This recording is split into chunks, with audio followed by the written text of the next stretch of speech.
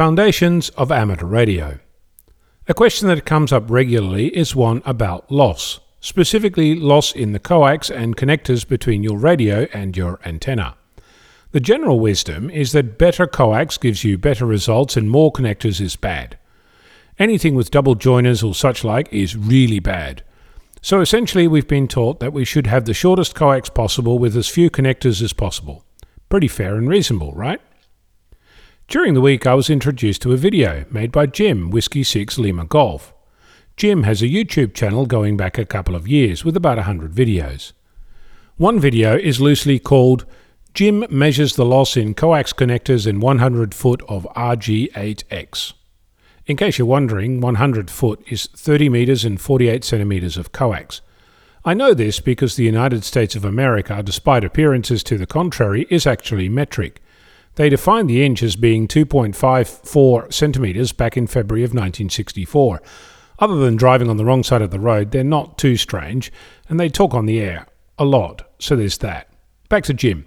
He rummaged through his bits box, the one you have, the one that every amateur has, and if you don't, then you clearly need to spend some time being with an Elmer and learning the ropes. Jim pulled out 30-odd connectors, SO239 and PL259 by the look of things, and daisy-chained them all together. Jim has been around the block a few times and has connectors going back to World War II, so he really did find the bottom of his box to make his video. Anyway, he rigged up a testing tool to compare a single connector to 30 connectors, measuring the difference, showing pretty graphs, lines and scales, the whole bit. He even compared 20 meters to 6 meters and tested both extensively and even redid the test with a kilowatt. Then, as icing on the cake, you know, the one with a cherry on top, whipped cream on the side, he did the same test with the 30-odd meters of RG8X coax.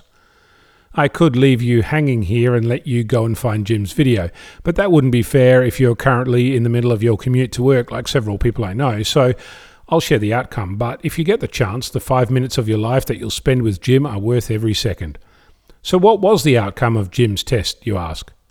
Surprisingly, there was no discernible difference between one connector and 30 connectors in line. Not at 14 MHz, not at 50 MHz, not at 50 microvolts, and not at 1 kilowatt, about 223.5 million microvolts. Using RG8 coax, which sits about halfway between RG58 and RG213 in terms of loss, there was, however, 22% loss at 14 MHz and 40% at 50 MHz. Does make me wonder if it's the coax manufacturers who've been telling us to buy more coax, rather than join two bits of coax together with a connector.